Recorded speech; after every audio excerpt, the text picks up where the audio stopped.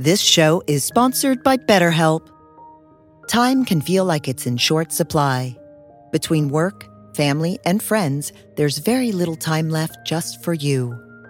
What would you do with an extra hour in your day? What's important to you? Therapy can help you find what matters to you so that you can do more of it. It's a great way to increase self-awareness, build a greater sense of purpose, deal with overthinking, and more. If you're thinking of starting therapy, give BetterHelp a try. It's entirely online and designed to be convenient, flexible, and suited to your schedule. Learn to make time for what makes you happy with BetterHelp. Visit BetterHelp.com/BeHereNow today to get 10% off your first month. That's BetterHelp, HELP.com/BeHereNow.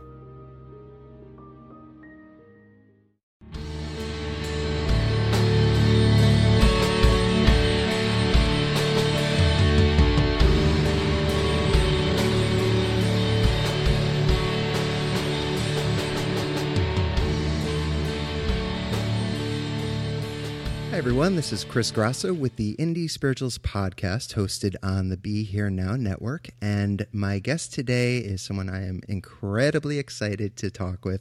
Her name is Roxanne McDonald. Roxanne, thanks so much for joining me. Thank you. I'm excited to be here. Yay. Well, the feeling's certainly mutual. So, as always, before I jump into the conversation, I want to share with our listeners a little bit about you. So, Roxanne McDonald is a writer, workshop facilitator, and coach.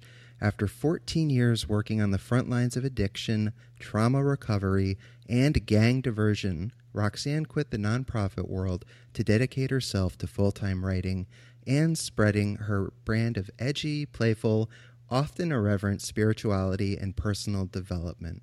She launched the Instagram account at spiritual_AF as in Frank in 2013, which has gone on to gain over 79,000 devoted followers, and I am proudly one of them.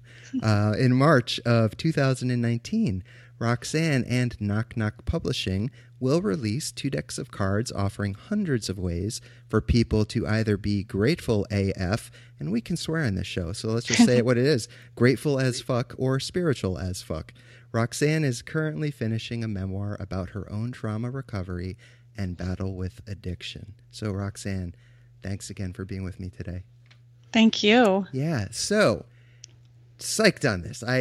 We talked about your Instagram account, and first of all, when I started looking at that, I'm like, oh my gosh, this person's like another me. I love this. You know, you have these incredibly funny like animal videos, and then you have like some edgy, insightful like spiritual stuff. It's a very lighthearted yet engaging and what's a good word? Inspirational, I guess, page to follow. You have everything that I think anyone that is a fan of my work would absolutely love. So first of all, let me say to listeners, if you're not following Roxanne on Instagram, you're highly missing out. If you're checking this out on the Be Here Now webpage, scroll down. There will be a link to Roxanne's Twitter account, or not Twitter, sorry, Instagram. But again, at spiritual_AF. So let's start, Roxanne, as far back as you would like. That's how I usually start these shows. You can begin wherever you want, but I want to know about Roxanne. What was Roxanne like when she was younger, and what led Roxanne to who she is today? What is today? Coincidentally, International Women's Day, I believe, which happy day to you and to all other women listening, even though this will be after the fact. But yeah, so enough out of me. Let's learn about you. Oh man, getting asked that question, it's such a it's a little overwhelming, because when I start talking about little areas of my life, I've had a really weird life, and I know everyone feels like that, and sure. I think it's true. Yeah. But then I'm like, where do I start? Yeah.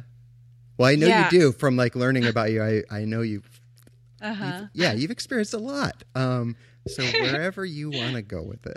Well, so I think with the work that I did and that I do in the world, the thing for me that I feel like has been a gift and I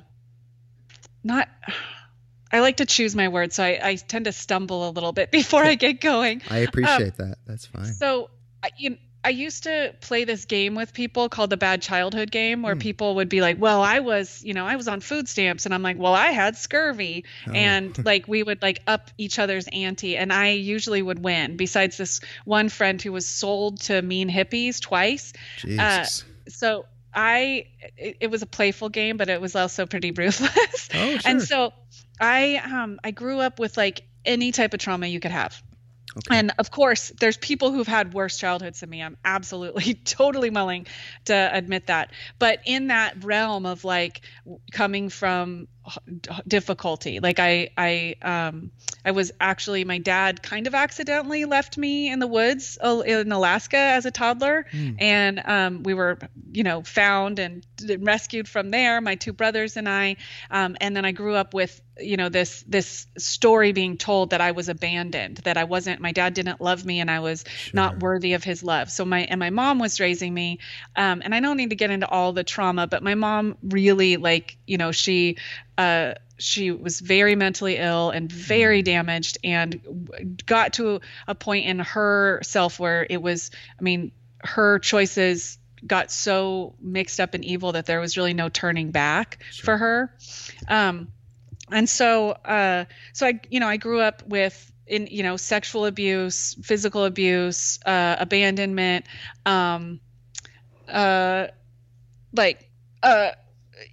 violence of all types. And so I have that. And I think with the work I've done, it's partly amazing in the sense of like what I was given, because when I sit in front of somebody and they have experienced trauma and loss and violence and all these things, it's not that I get to tell you anything about your experience, but there's this beautiful thing where it was resonance, where I don't have to tell people that that's stuff I've dealt with. We feel it. We can walk into rooms and look at each other and go, I can spot the people who have that, and not because we're all messed up or whatever, but the gift for me, which when I look at my life and go, oh my God, how did this happen, is that I experienced all this trauma, and then I was also placed into these positions where it's just, I was really given opportunities for healing and health the second I had any agency. So I was, my mom was running this pedophilia ring, and I was growing up in a neighborhood where Ellen Bass and Laura Davis were writing the Courage to Heal handbooks and doing circles where my friends' moms were in those circles talking about childhood trauma.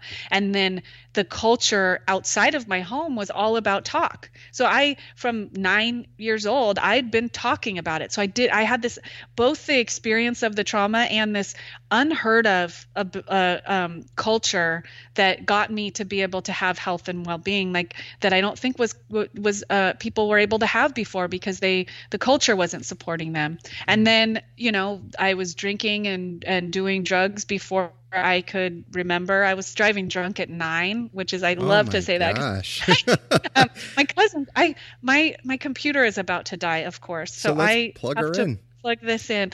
And like I said, we don't edit, so plug in, keep on chatting. We're good. Yeah, I don't. But I also am in my neighbor's house, so I don't know where the plug is. So while you're looking for that, I will let listeners know that poor Roxanne, right as we're about to do the podcast, I'm like, where is she? Because she's running late, and she lives in a village, as she was explaining to me, in California. And one side of the street, her side, is out of the internet. But the other side, for some reason, does have internet. So she was ambitious enough to just go over to a friend's house who happened to be home, and is allowing her to do the podcast. So I appreciate Roxanne for her resiliency, and her neighbor for helping with that, so we can have this conversation. And how's it looking over there? Do you find a plug? Yes, and then now I think I got it. Yay! How do you like that little space filler? Thank you. That was really good. You got it. So driving drunk at 9 years old, that is something I've never heard on this show before. So yeah, please continue. Well, my cousins were, I had this group of cousins, and we were all just drinking and doing drugs early on. And I think it's a blessing that I think I would have a lot more emotional and mental issues if I hadn't been able to check out the way that I did. I mean, I was 5 and I knew how to pump a keg to not have like the foam on the top, and I would sit cross-legged on the keg at keg parties and drink the whole time and then fill people's cups. At 5 years old? Yeah, at 5. Wow. Okay. And so I had, so I was doing all that. And then my cousins and I would they were all, metalheads. And so we would go out and be partying, and then it'd be time to drive home. And their idea was like, well, what are they going to do to a 9-year-old drunk driver? Like, there's no jail for that. It's true. And so I learned to drive drunk at 9. And so that being said, I was drinking and doing, doing drugs. I think that there's something too where that's like, I have that story of like, I was smoking weed at 9 and I was running drugs across town at 8. And I was doing all this stuff, but I also wasn't that hardcore. Like I wasn't bad. All the people I hung out with were doing way harder drugs and doing way crazier stuff than me. I was a real high bottom in the sense of when I got sober. Like I was mostly really an alcoholic. I hadn't done most of the things that people talk about that I know are consequences of addiction. I had a taste of it. I had a taste of the consequences. Well, let me just say really quick, not to interrupt, but I'm so glad to hear that, because so many people often talk about, as I'm sure you've heard, you need to hit a rock bottom, and people picture like the heroin addict strung out under a bridge or the alcoholic passed out in the gutter, but that is not the case. And I tell people that I unfortunately have hit these places and nearly died a number of times, but that was the path that my life took. I love when I hear stories like yours, which unfortunately are somewhat rare to me, but where you don't necessarily hit that bottom. Like you said, you had a high bottom. And that's what I try to tell people, especially the young people that you and I both work with, is that, and I never use scare tactics. Dare never worked for me. I try to let them know, like, look, this is what can happen if you do not, start your healing journey now when you have the opportunity. But you don't have to go to that place. Like, this can be your quote unquote bottom. This can be your churning point. So I just wanted to take a moment to really commend you on that and really emphasize the fact that that's so important, that bottoms don't have to be what most people think they are. So I appreciate that. And thank you for letting me interject. Thank you.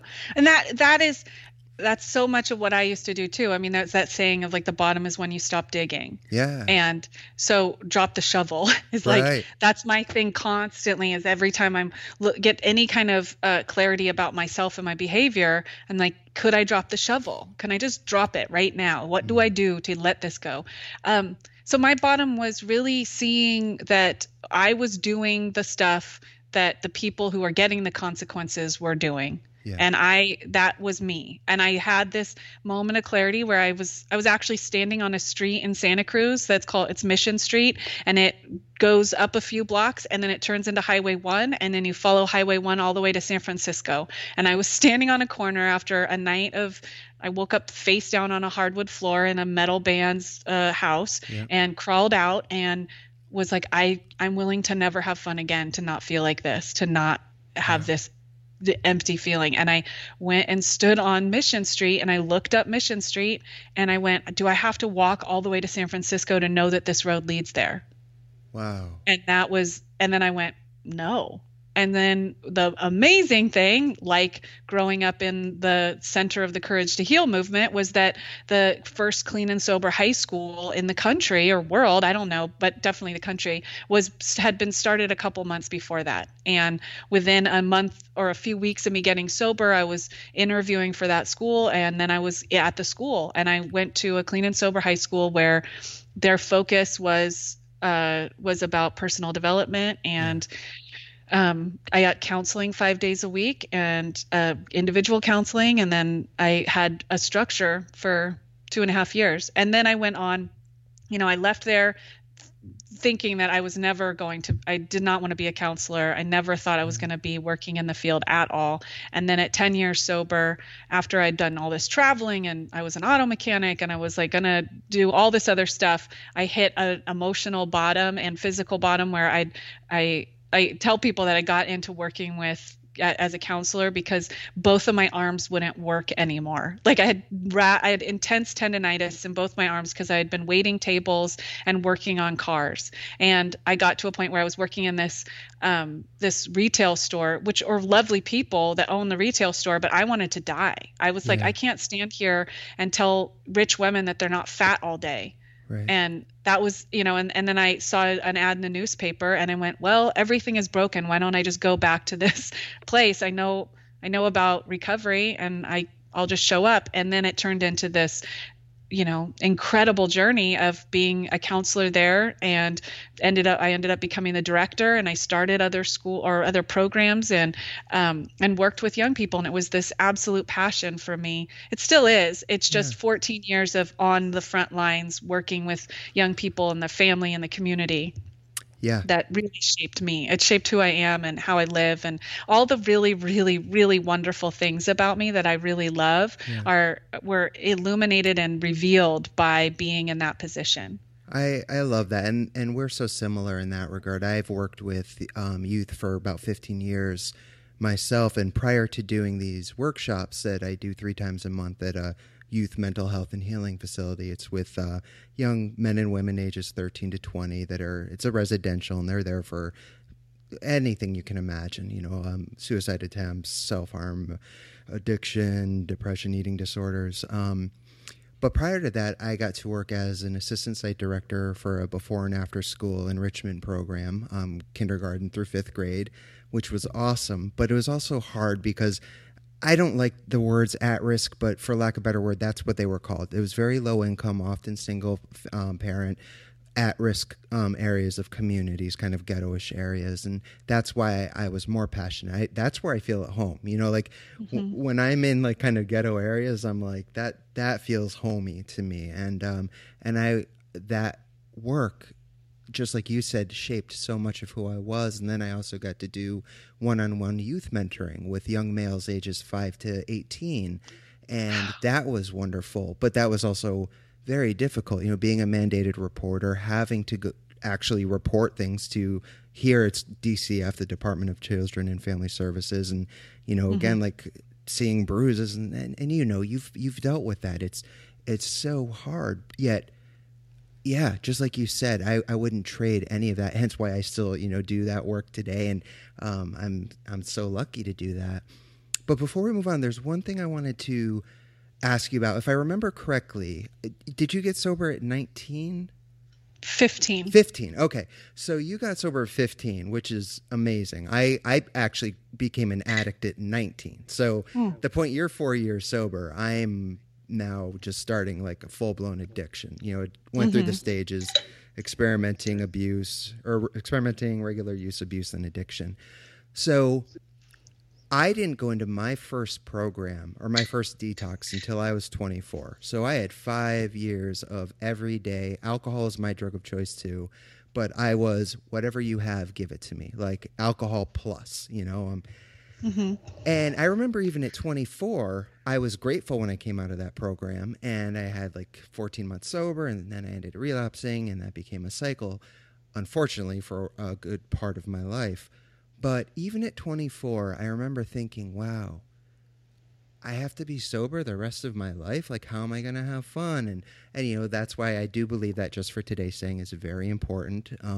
But so getting sober at 15, and I mentioned the demographic I work with now, mostly, aside from workshops with adults and conferences, is 13 to 20. And something I hear repeatedly is, I can't picture, like being sober the rest of my life. And I do my best to tell them, you don't have to picture being sober the rest of your life. Picture being sober today for a couple of days, whatever it is. But when you have that experience, what I'm curious about is, what do you say to youth, that are in programs or that are struggling at that age? Like, what do you say? I do the one day at a time thing. Yeah. I think there is something about the two little dogs that got in. Oh, yay. This, I love those dogs. I know our listeners can't see them, but there are two super cute dogs that keep coming in and out, and it's just making this interview that much more enjoyable. So I think that there's the one side about going one day at a time. Absolutely. One breath at a time, sure. One obstacle at a time, one, thing at a time.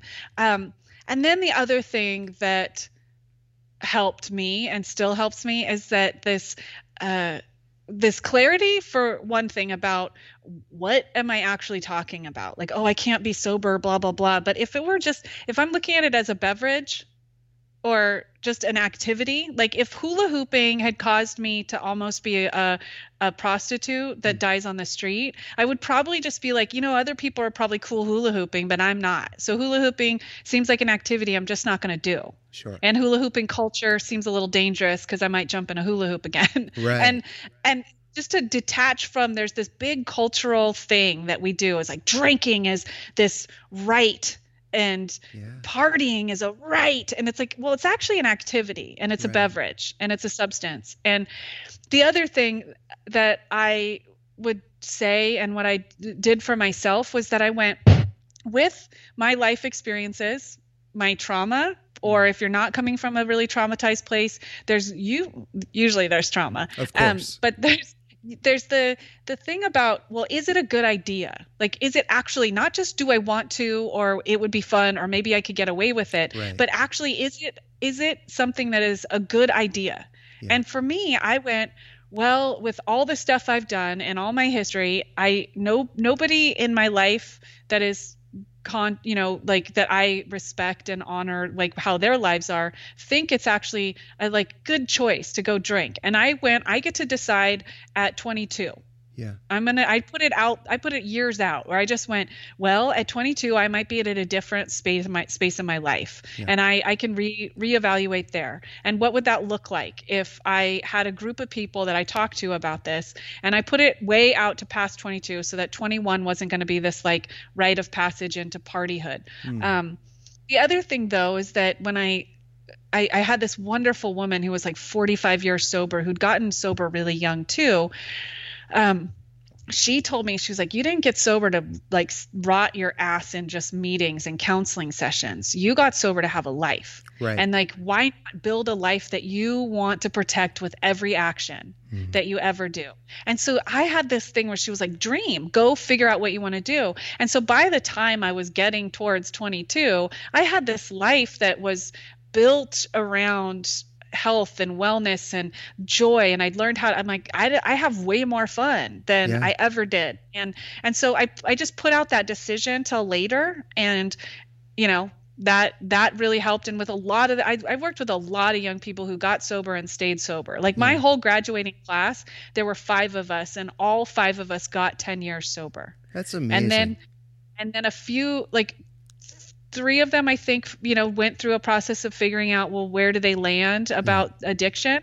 And they were actually ones who didn't come from intense trauma and didn't have a genetic history of substance abuse. Right. And they went on and went to counseling and talked with people. And now they drink normally, or not barely, or they just don't do a recovery thing because they're like, well, I did that. But the other thing is that I don't think that there's yes, we look at there's a long life ahead. So for me, I had the thing where I was like, oh my gosh, am I going to have to do this recovery thing, this same recovery thing forever? Yeah. And I would have left if it was one thing. If it was that, you just do X, Y, and Z, and you go to meetings on these days, and you do this thing, and da da da. I wouldn't have been able to do it. But having it be well, the whole world is open to me. All the spiritualities, all the self-help books in the world are there for me to be using. And so just keeping it, that woman also, the woman that had the 45 years, she would always say, you stay green and growing, or you get ripe and rotten. And so that drive to just go, what am I what's fresh? What can I do that's different? What can I, and without disparaging the stuff that had worked yesterday. Right. Because I think that's one personality thing that happens with people like me, is that we go, well, this thing worked and then it stopped working, or it's not the thing that I need right now, so I'm going to move on to this thing, and then I'm going to talk shit about the last thing. Right. Like, that doesn't have to happen. You could be like I was deeply Buddhist for many, many years. Yeah. And then I went on and was like, well, I think I'm going to try on. I went to a Christian church for a long time. Yeah. I mean, I was never really Christian, but I think Jesus is fly. And you and me both. But like all the different things, you can just keep trying on. I've done lots of different kinds of healing modalities and counseling, and, just like, somebody else in my life was all, you just get fresh horses. Like, don't burn the wagon, get fresh horses. Like, go keep looking. And then the one other thing that I kind of, people don't really, they're like, oh, you shouldn't do that. But it has worked for young people. Yeah. And it definitely has worked for myself. Once I got some little chunk of sobriety, I started looking at the math, and I'm not super good with math, so I'm not going to even be able to say it right here. Sure. But I was 15 and I was like, I'm going to be 20 with 5 years sober. Fuck yes. I'm going to be 25 with 10 years sober. Holy shit, and then I'm going to be 30 with 15 years sober. I had a roller skating party called 50-50 on that date where I was both 15 years sober and 30 years old. And then I was like, holy shit, like I'm going to be like, I'm going to be 45 and 30 years sober. That's amazing. And I'm like, holy crap. Like if I decide to drink, then that's no longer possible. Yeah. And so then there's a little ego in there where I'm like, fuck yes, I'm going to be so sober. Like I'm going to be 90 years sober and telling people that like I helped God through a relapse. Like I am like going to be such a baller. And so that thing where I'm just like, more sobriety or more sticking with it or whatever. Yeah. I need to hang out with you more. I wish you lived closer. Cause I wasn't the person, I wasn't the one that got it that first time or the second or third or fourth, it's interesting. I, by the grace of whatever higher power, whatever you care to call it, I am alive because I have lost no shortage of friends, to overdoses, to suicides. I have struggled with survivor's guilt as a result of that because I have hit, as I mentioned before, such rock bottoms. I mean, I've attempted suicide. I've been hooked up to, I've been intubated because I couldn't breathe on my own and they didn't know if I was going to live. And I still went back and used. So, there was just that shit inside of me. And this is after years of still working on stuff like seeing therapists, going to meetings. Everyone has their process. But that's why I love hearing like you got sober and you stayed sober because relapse is not a requirement. And there's a young people's meeting I go to right up the street on Tuesdays. I'm far from a young person, but I love going to that meeting because there are so many people like 25, 30 years old that have 5 or 10 years sober. And that inspires the shit out of me. Like I'm like, you go, like that is amazing. It's encouraging to me to see that that's becoming less of a rarity.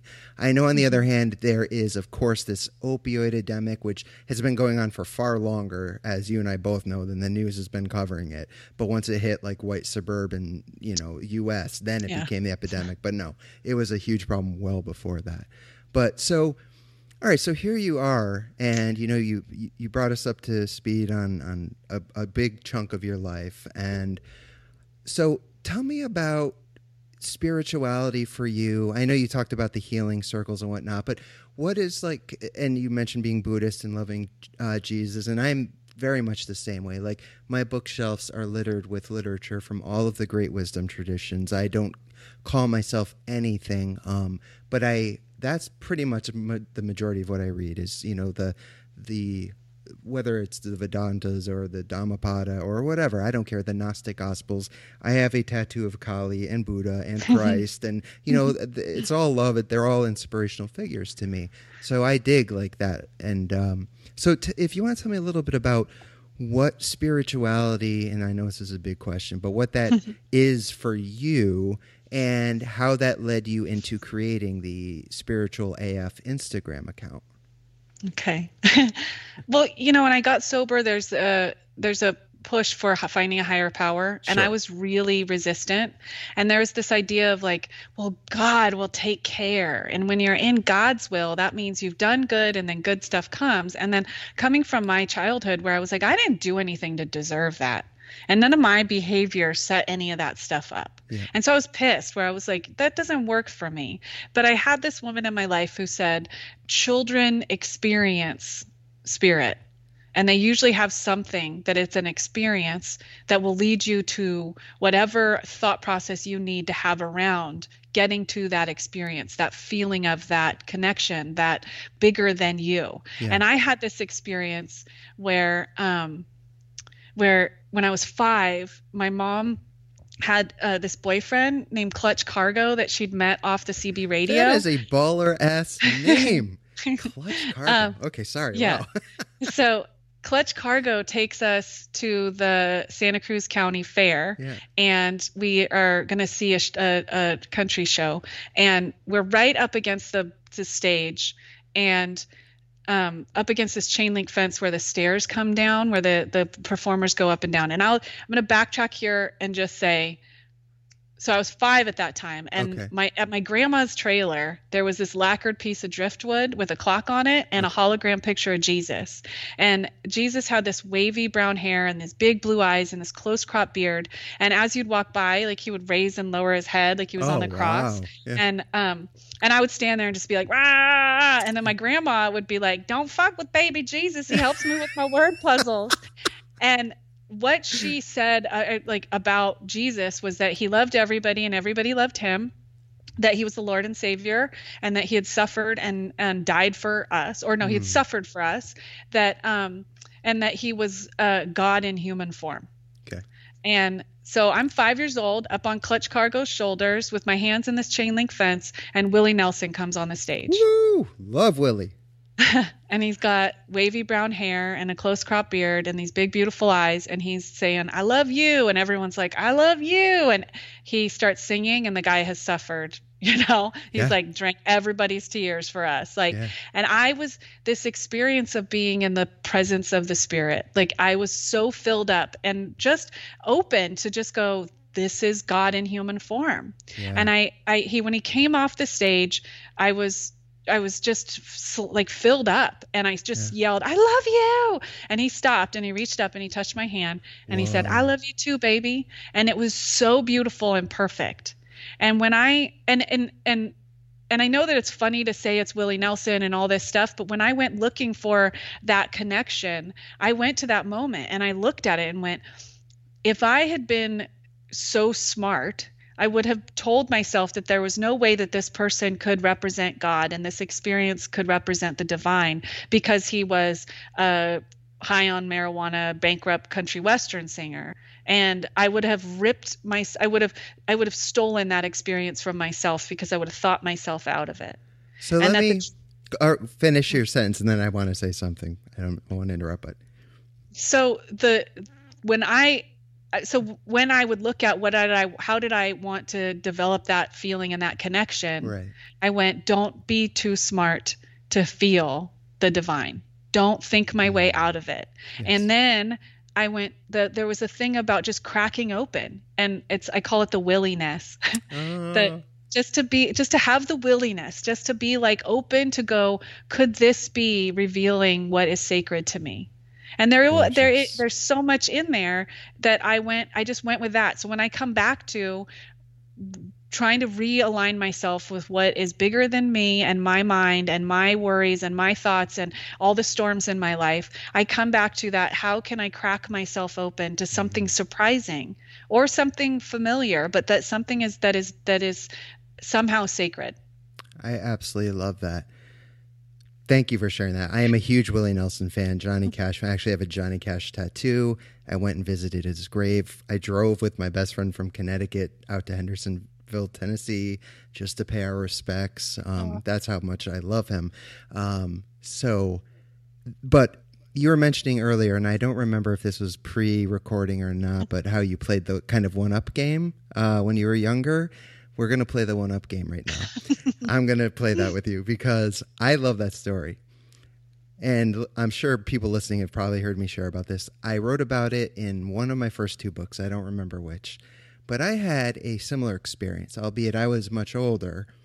I had already been meditating. I was very open to just the idea of, call it spirit, call it universe, whatever you care to call it, but just that interconnectedness, which, is love, which is the force. If we're speaking in physics, it's that mass of pure potential energy that, comes together and gives form. So I was in this space of openness, and I have this website, The Indie Spiritualist, and I'm covering a Slayer concert. And I think Motorhead's playing it, and Anthrax. It's amazing. I still love all this music, still listen to it to this day. And I love sharing this story because, so there I am.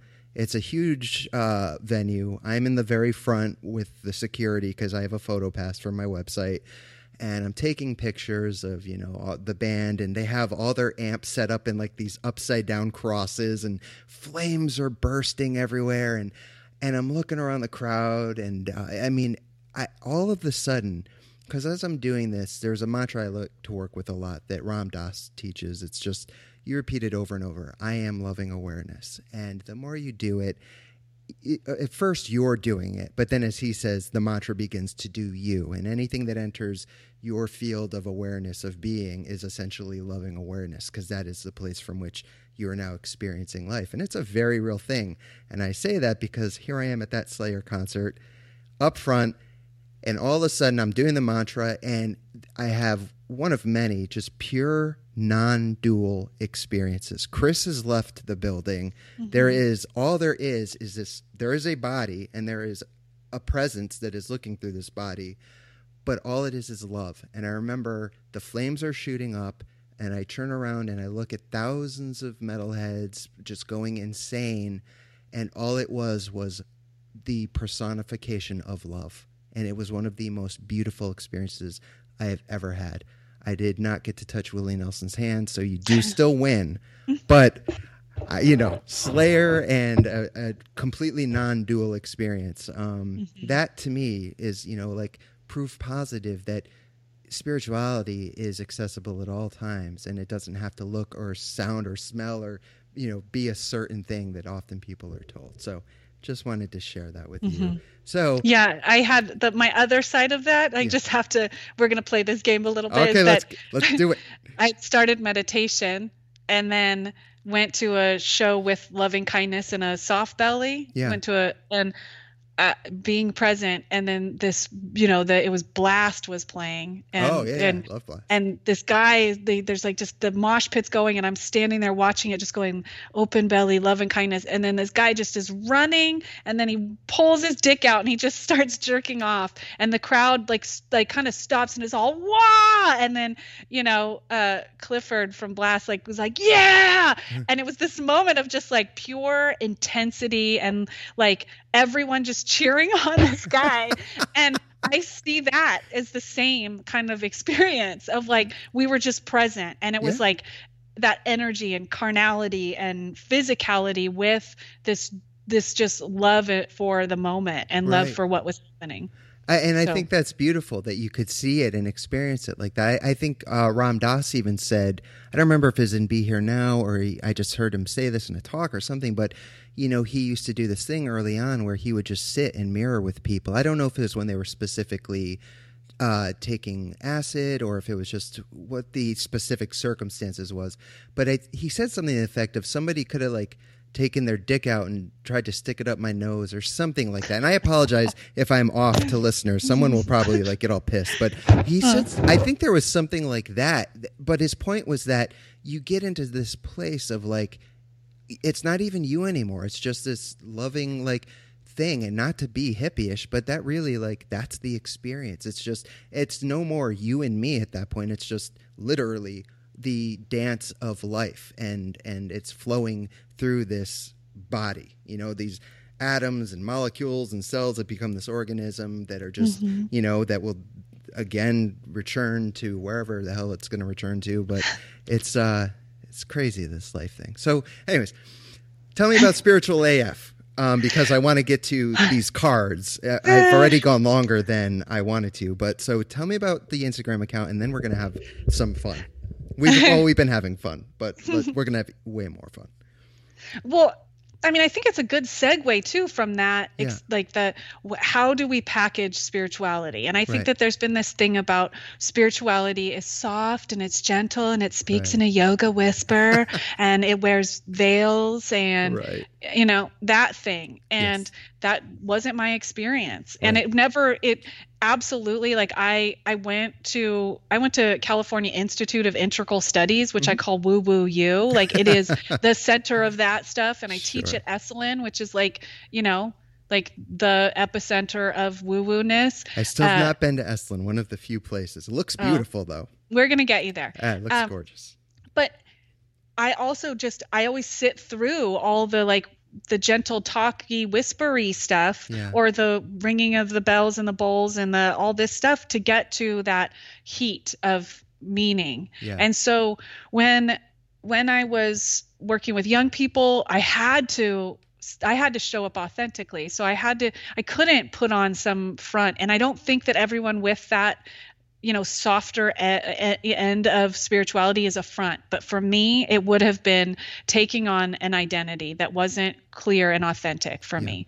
So then when I started, I left the nonprofit in order to go focus on writing. And then I had all these young people that it was a community to where people, they were like sober and going and doing their lives, but they thought that they were going to be getting support because from this community that had given everyone before them, they'd seen support. So they were coming to me and my friend who'd been the teacher there and saying like, we really need you. And so I was like, I was burnt out. So I really had to have a way of going, okay, I'm going to show up for this and I need to have boundaries. So we started the Instagram account as just a way to just continue to go like, remember you can, funny and lighthearted and deeply serious and meaningful. And remember to laugh and remember to dance and remember to do gratitude and be kind and conscious and that. And then we were called the Unicorn Maps because our unicorn was our mascot, and all these people kept getting unicorn tattoos. And then after we'd had it for a while, and we were, people started following us. And then we would do something that somebody was doing tone police on, and they'd be like, well, that's not very spiritual of you. Oh, I know all about that. Oh my gosh. Yeah. And I would just go like, seriously, it's like this. It pisses me off so much that I'm like, don't you try to pick up me saying me being willing to say stuff matters as a fucking weapon to hurt me with and to discount my humanity with. And so, my friend went back to teaching and I just was like, how do I deal with this? And so then I just was I'm going to name it spiritual as fuck. I'm going to wave this around in people's faces to just go, you know what? Kitten videos are spiritual. Yes. And, laughing about farts are spiritual, and having a dirty, messy, wild existence where you're not perfect is spiritual. Yes. And like the way that I dealt with it was just put it out there to just go, there you go, spiritual as fuck. That's it. And then to also honor that, like, I think that there's this way that we do disparaging. We want to say bad things about stuff like technology. And so, yes, technology is having an effect on our culture. And then there's usually, when I'm putting on the right glasses, I can find that there's also something coming with it that is offering a new outlet for positivity and connection. And so I know that watching stupid kitten videos has helped me through the darkest times of my life. And that for me is a hand reaching out to me, offering me solace and refuge and, and a place. And so to honor meme culture, that's why when these cards came about, it was like, let's honor meme culture. Let's honor the way that positivity is being packaged in these one little pictures with like these succinct sayings. And then how do we put it in our pocket? How do we pass it physically? And so that's why when I was, the publisher came and we were talking and we came up with this idea about like, well, if I could do anything, it would be to to write self-help books that my people, and that I love, the like gritty, wild fuckers out there in the world can have. And that one thing I'd been told is that, I'd pitched a book before twice, and that they'd said those people don't buy self-help. Right. And then I was like, well, all right, maybe they'll buy these little pocket-sized cards. Yeah. Well, let me tell you, the cards are incredible. So, we were talking about this before we recorded, and I adore them. You and I are so similar. I can't wait, a side note, for Indie Spiritualists to get there, because when you get that book, you're going to understand like how much we really are on the same page. So anyways, so you put out this deck. It's not quite available yet. By the time the show airs, it will be. And it is up for pre-order on Amazon right now. If someone were to, well, actually, I don't even ask. If you are interested, and you better be interested in these cards, or I'm going to come to your house and make you interested. You can find them on Amazon, or just scroll down. If you're on the Be Here Now website, we will have a link to the cards. I was fortunate enough, Roxanne gifted me with an advanced copy, which my fiance is kind of actually taken a hold of more than myself. And another side note, I love that the animal thing. A really quick note about that.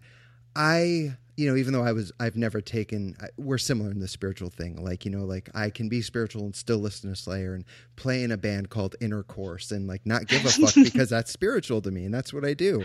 But so it's so funny that my fiance has an obsession with like animal videos, like cute little mice. We actually have 2 pet mice that I never thought I would fall in love with mice as pets. And we lost a mouse named Coffee a few months ago, and I cried such an ugly cry, same cry as like when I had dogs. I would have never thought, but it's so funny because I'll hear these weird noises coming from a part of the apartment, and I know it's my fiance just watching these silly like animal videos, or she'll Instagram send me all these cute little hamsters and mice feet videos and shit, and I love that now. So I think that's part of why also I super dig your page, because you share stuff like that. I know that's part of why she loves it too. So thank you both for that. Now, what I want to do really quickly is, you have these 2 decks. They come together, correct? They're sold as, or are they sold separately? They're sold separately. Oh, so I got a really nice duo. Okay, cool. So they're sold separately. So anyways, just buy both of them, okay? Because you can't have one without the other. One is called Spiritual as Fuck, 99 inspirational cards for people who fucking need some inspiration. And the other is called Grateful as Fuck, 99 inspirational cards for people who fucking need some inspiration. I love these. So, you have the spiritual category, grateful category. In the grateful AF category, there's a quick like about or how to use. So I want to read that real quick, and then I want to have some fun and just randomly pick some cards, and we're gonna give listeners an example of what we've been talking about. So it says this is what you wrote. The first time someone suggested I write a gratitude list, I was 25 years old, homeless. I was actually 15. They misprinted that. That was the misprint. You were 15. Yes. What a big misprint too. I'm glad we're setting the record straight here. Yes. So you were 15 years old, which is incredible. Homeless. Hopefully when the second pressing happens, because I know there will be a second pressing, they will fix that for you. So 15 years old, homeless, 7 days sober, and had just walked away from a home where I'd been abused in every possible way. When this brave person told me that if I wanted to have a good life, I'd have to find gratitude, I was so angry, I flipped over a table before I walked out. In my mind, I had nothing to be grateful for and thought the world should hand me a fuck ton of reasons to be thankful before I was ever actually going to feel, much less express, gratitude. Later that day, someone bought me a 59-cent taco from Taco Bell, and I stopped and said thank you to that person and then to the universe. Since then, I've turned toward gratitude in my darkest times and have seen my life change from inside out. When I see gratitude as a choice, I am always free to make, no matter what. I am the most powerful version of myself. That has changed everything for the better. My hope is these cards will help other wounded, or just human, people build up their gratitude muscles. Pick a card. Maybe it will help you find your 59-cent taco. And then it says 3 steps to grateful AFness. 1, pick a card each morning. 2, use the handy easel to keep it in view all day. And 3, at the very least, your friends and family will think you're deep as fuck. With love and gratitude, Roxanne. You're amazing, Roxanne. You're the best. Okay, so here's what we're going to do. I've got the box of grateful and I've got the box of spiritual. I'm going to start with grateful. We're going to do this together, okay? I'm going to run my finger back and forth across the deck. You tell me when to stop, and I'll just grab whatever card I stop on. So whenever you tell me stop. Stop. Okay. Here's what we got. Pillows. And this is from the Grateful as Fuck. So you have on one side, the majority of the cards are like one word or a couple of words, just so our listeners know. So pillows. And then you flip it over. Go look up what ancient Egyptians put their heads on to sleep. Now go squeeze that soft, welcoming cushion you get to snooze on. You are more lucky than Egyptian pharaoh. What did Egyptians used to sleep on? Oh my God, there are these little stands. They're like hard rock stands that you just have to, they would just stick their neck on. It was horrible. Awful. So that is what I love, because I do this game sometimes where I will do what's called I call it the gratitude alphabet, where if I'm going to sleep or if I'm driving, I just go through A to Z and I think of literally anything I can that I am grateful for, trying not to ever repeat something. It could be a band, could be a movie, could be a person, whatever. And these cards remind me of that. So that's why I love these. Like, because people take for granted, especially in our Western culture, something like pillows. You know, the fact that I woke up today and I have food to eat, I have a shower, I have a toilet that works. I'm not rich by any means, but I have what I need. I don't take that for granted. I am so grateful. And I think it's because of some of the places that I've been and you've been that we are able to find gratitude and something that people probably do take for granted, pillows. So let's continue this game. We're going to go to the spiritual as fuck deck. And same thing. I am running my fingers back and forth, and you say when to stop. Stop. Okay. Pulling up. Make sure they're set. Okay. Be kind-hearted AF and full of love, but maintain boundaries like a motherfucker. Flipped over. It says, letting people fuck with you is not a spiritual attribute. Think about Archbishop Desmond Tutu.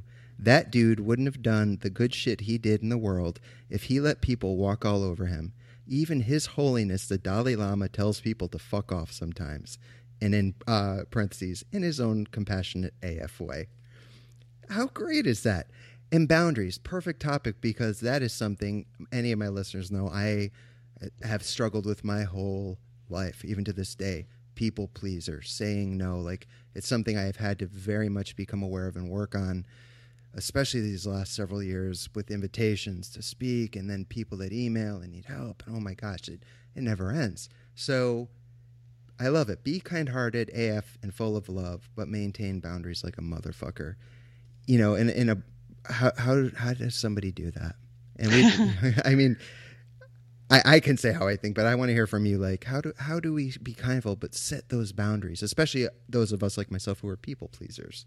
I mean, that's a huge topic, but yes. I think that seeing it as something bigger than myself. So when I am setting boundaries, if I can back away from, but this moment, this person, I'm afraid of their reaction, I'm afraid of whatever, that if I can see it as a practice that is bigger than myself, I am able to see past whatever it is that's blocking me from doing that thing. And part of it is to have discernment about what beliefs I'm holding on to. Do I believe that if somebody's mad at me that I am automatically wrong?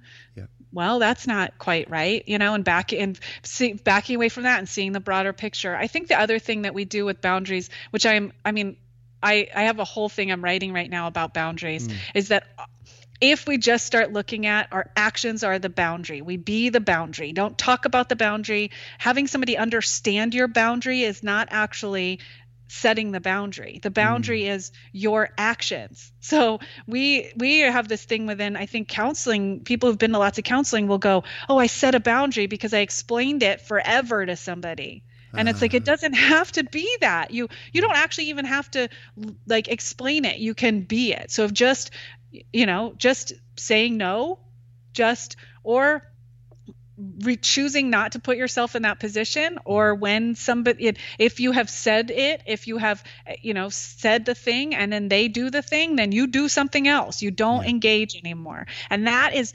it's so powerfully altering to me in my life when I am conscious about my actions are the actual boundary. It's not what comes out of my.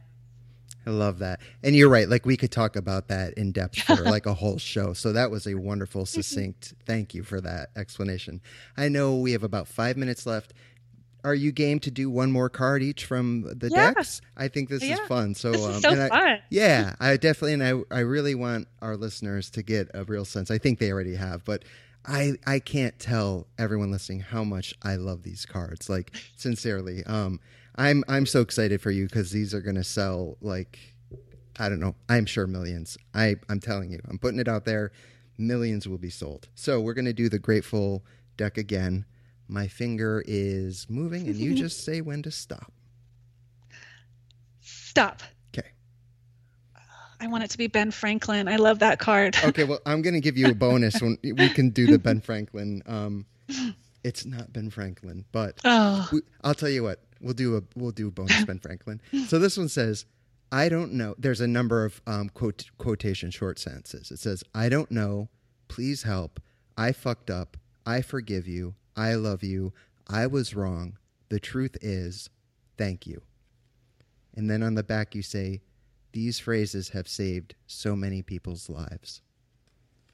I mean, I think it kind of says it all, but is there anything that you wanted to add to that? And it's That's okay my if not. second favorite card in there. So Is we got it really? it.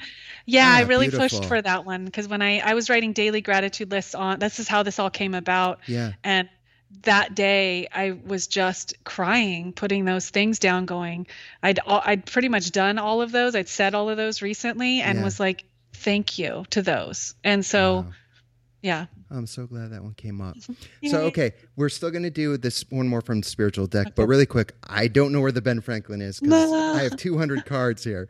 Tell us about the Ben Franklin one. Oh, you have to experience it. Ben Franklin is like my, I can't quite, I can't hold it, but it was one of those that I'm like, I'm so glad I wrote that. Damn it. And I remember reading it because I was like, Ben Franklin. And I was like, didn't that dude kind of have a sordid past? But who amongst us doesn't? So anyways, but I don't remember what it said on the back. So, okay. Well, let's do a spiritual AF card. Same deal. Running my fingers. And whenever you feel like it, you tell me to stop. You stop. Okay. You stop. I stopped. And I'm pulling up a card. And it says, oh, nice. Loving is its own reward. And then on the back, the very act of loving is the benefit of the risk. We all want to be loved back. We all want to be supported. But when you grow up, you see that it has nothing to do with how the person who receives your love reacts and all about you just being willing to open your heart in this dangerous world. Be a gangster and love the fuck out of somebody today. Expect nothing in return.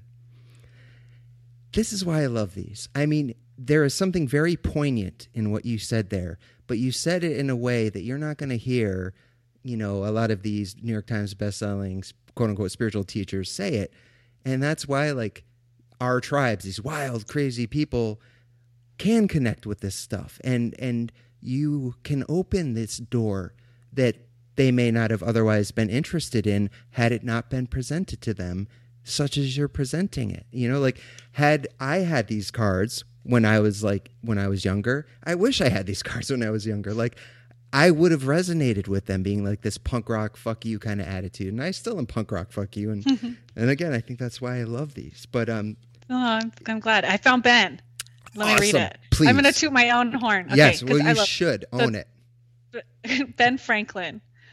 What a haughty founding father. Ben invented swimming fins, lightning rods, street lamps, motherfucking bifocals. And if you ever have to get a catheter, thank Ben, because before him, you'd have an unbendable tube shoved in there and not a nice flexible hose. Also, lending libraries and the pay it forward concept. If Ben doesn't float your boat, there's an infinite number of people in the past to choose from. So who gives you a historical boner? And now I remember reading that because I have had the pleasure on a number of occasions of having a catheter inserted, and it sucks. Such is the glory of being an alcoholic. But yes, it sucks less because of Ben. So thank you, Ben Franklin. So, all right, I know we have a minute left. Our friend Roxanne is on a tight schedule. She's going to do some teaching. But Roxanne, I always like to give the last moment to my guest. Is there anything we didn't cover that you wanted to share with listeners? Literally anything at all. And if not, that's cool too. But I like to leave the floor with the guest. So. No, silly. I'm grateful that I got to do this, that I'm the gratitude lady. I just had a great time, and you've been, I don't know, I just want to flood you with positivity because you have been such a great role model for me, and just our budding friendship. So today was wonderful, even with all the mishaps and outages and things. Oh, wow. Well, thank you. The feeling is more than mutual. I look at you as a complete peer, and I adore the work you do. I sincerely, to all my listeners, they listen to the show because they know I don't bullshit. So when I say, please check out Roxanne's Instagram account if you're not already following it, and follow the hell out of it because I guarantee you'll love it. Buy both of her decks, which are available April, what? Do you know the exact day?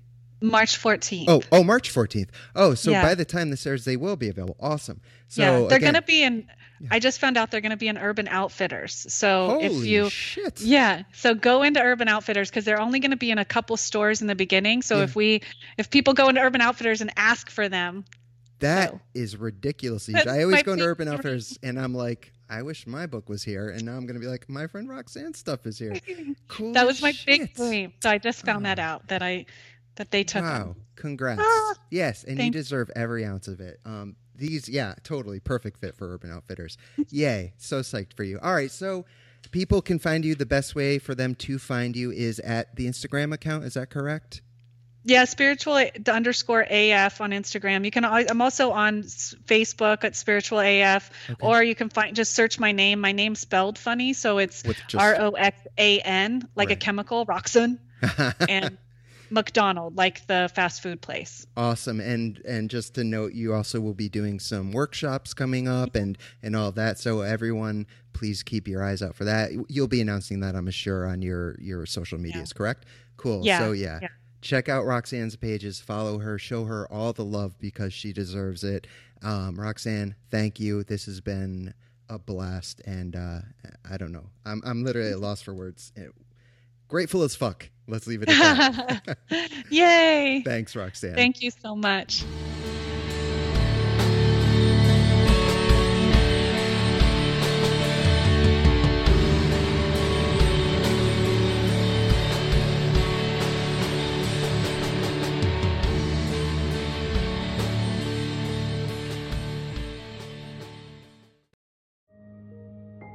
This show is sponsored by BetterHelp. Time can feel like it's in short supply. Between work, family, and friends, there's very little time left just for you. What would you do with an extra hour in your day? What's important to you? Therapy can help you find what matters to you so that you can do more of it. It's a great way to increase self-awareness, build a greater sense of purpose, deal with overthinking, and more. If you're thinking of starting therapy, give BetterHelp a try. It's entirely online and designed to be convenient, flexible, and suited to your schedule. Learn to make time for what makes you happy with BetterHelp. Visit BetterHelp.com/BeHereNow today to get 10% off your first month. That's BetterHelp, HELP.com/BeHereNow.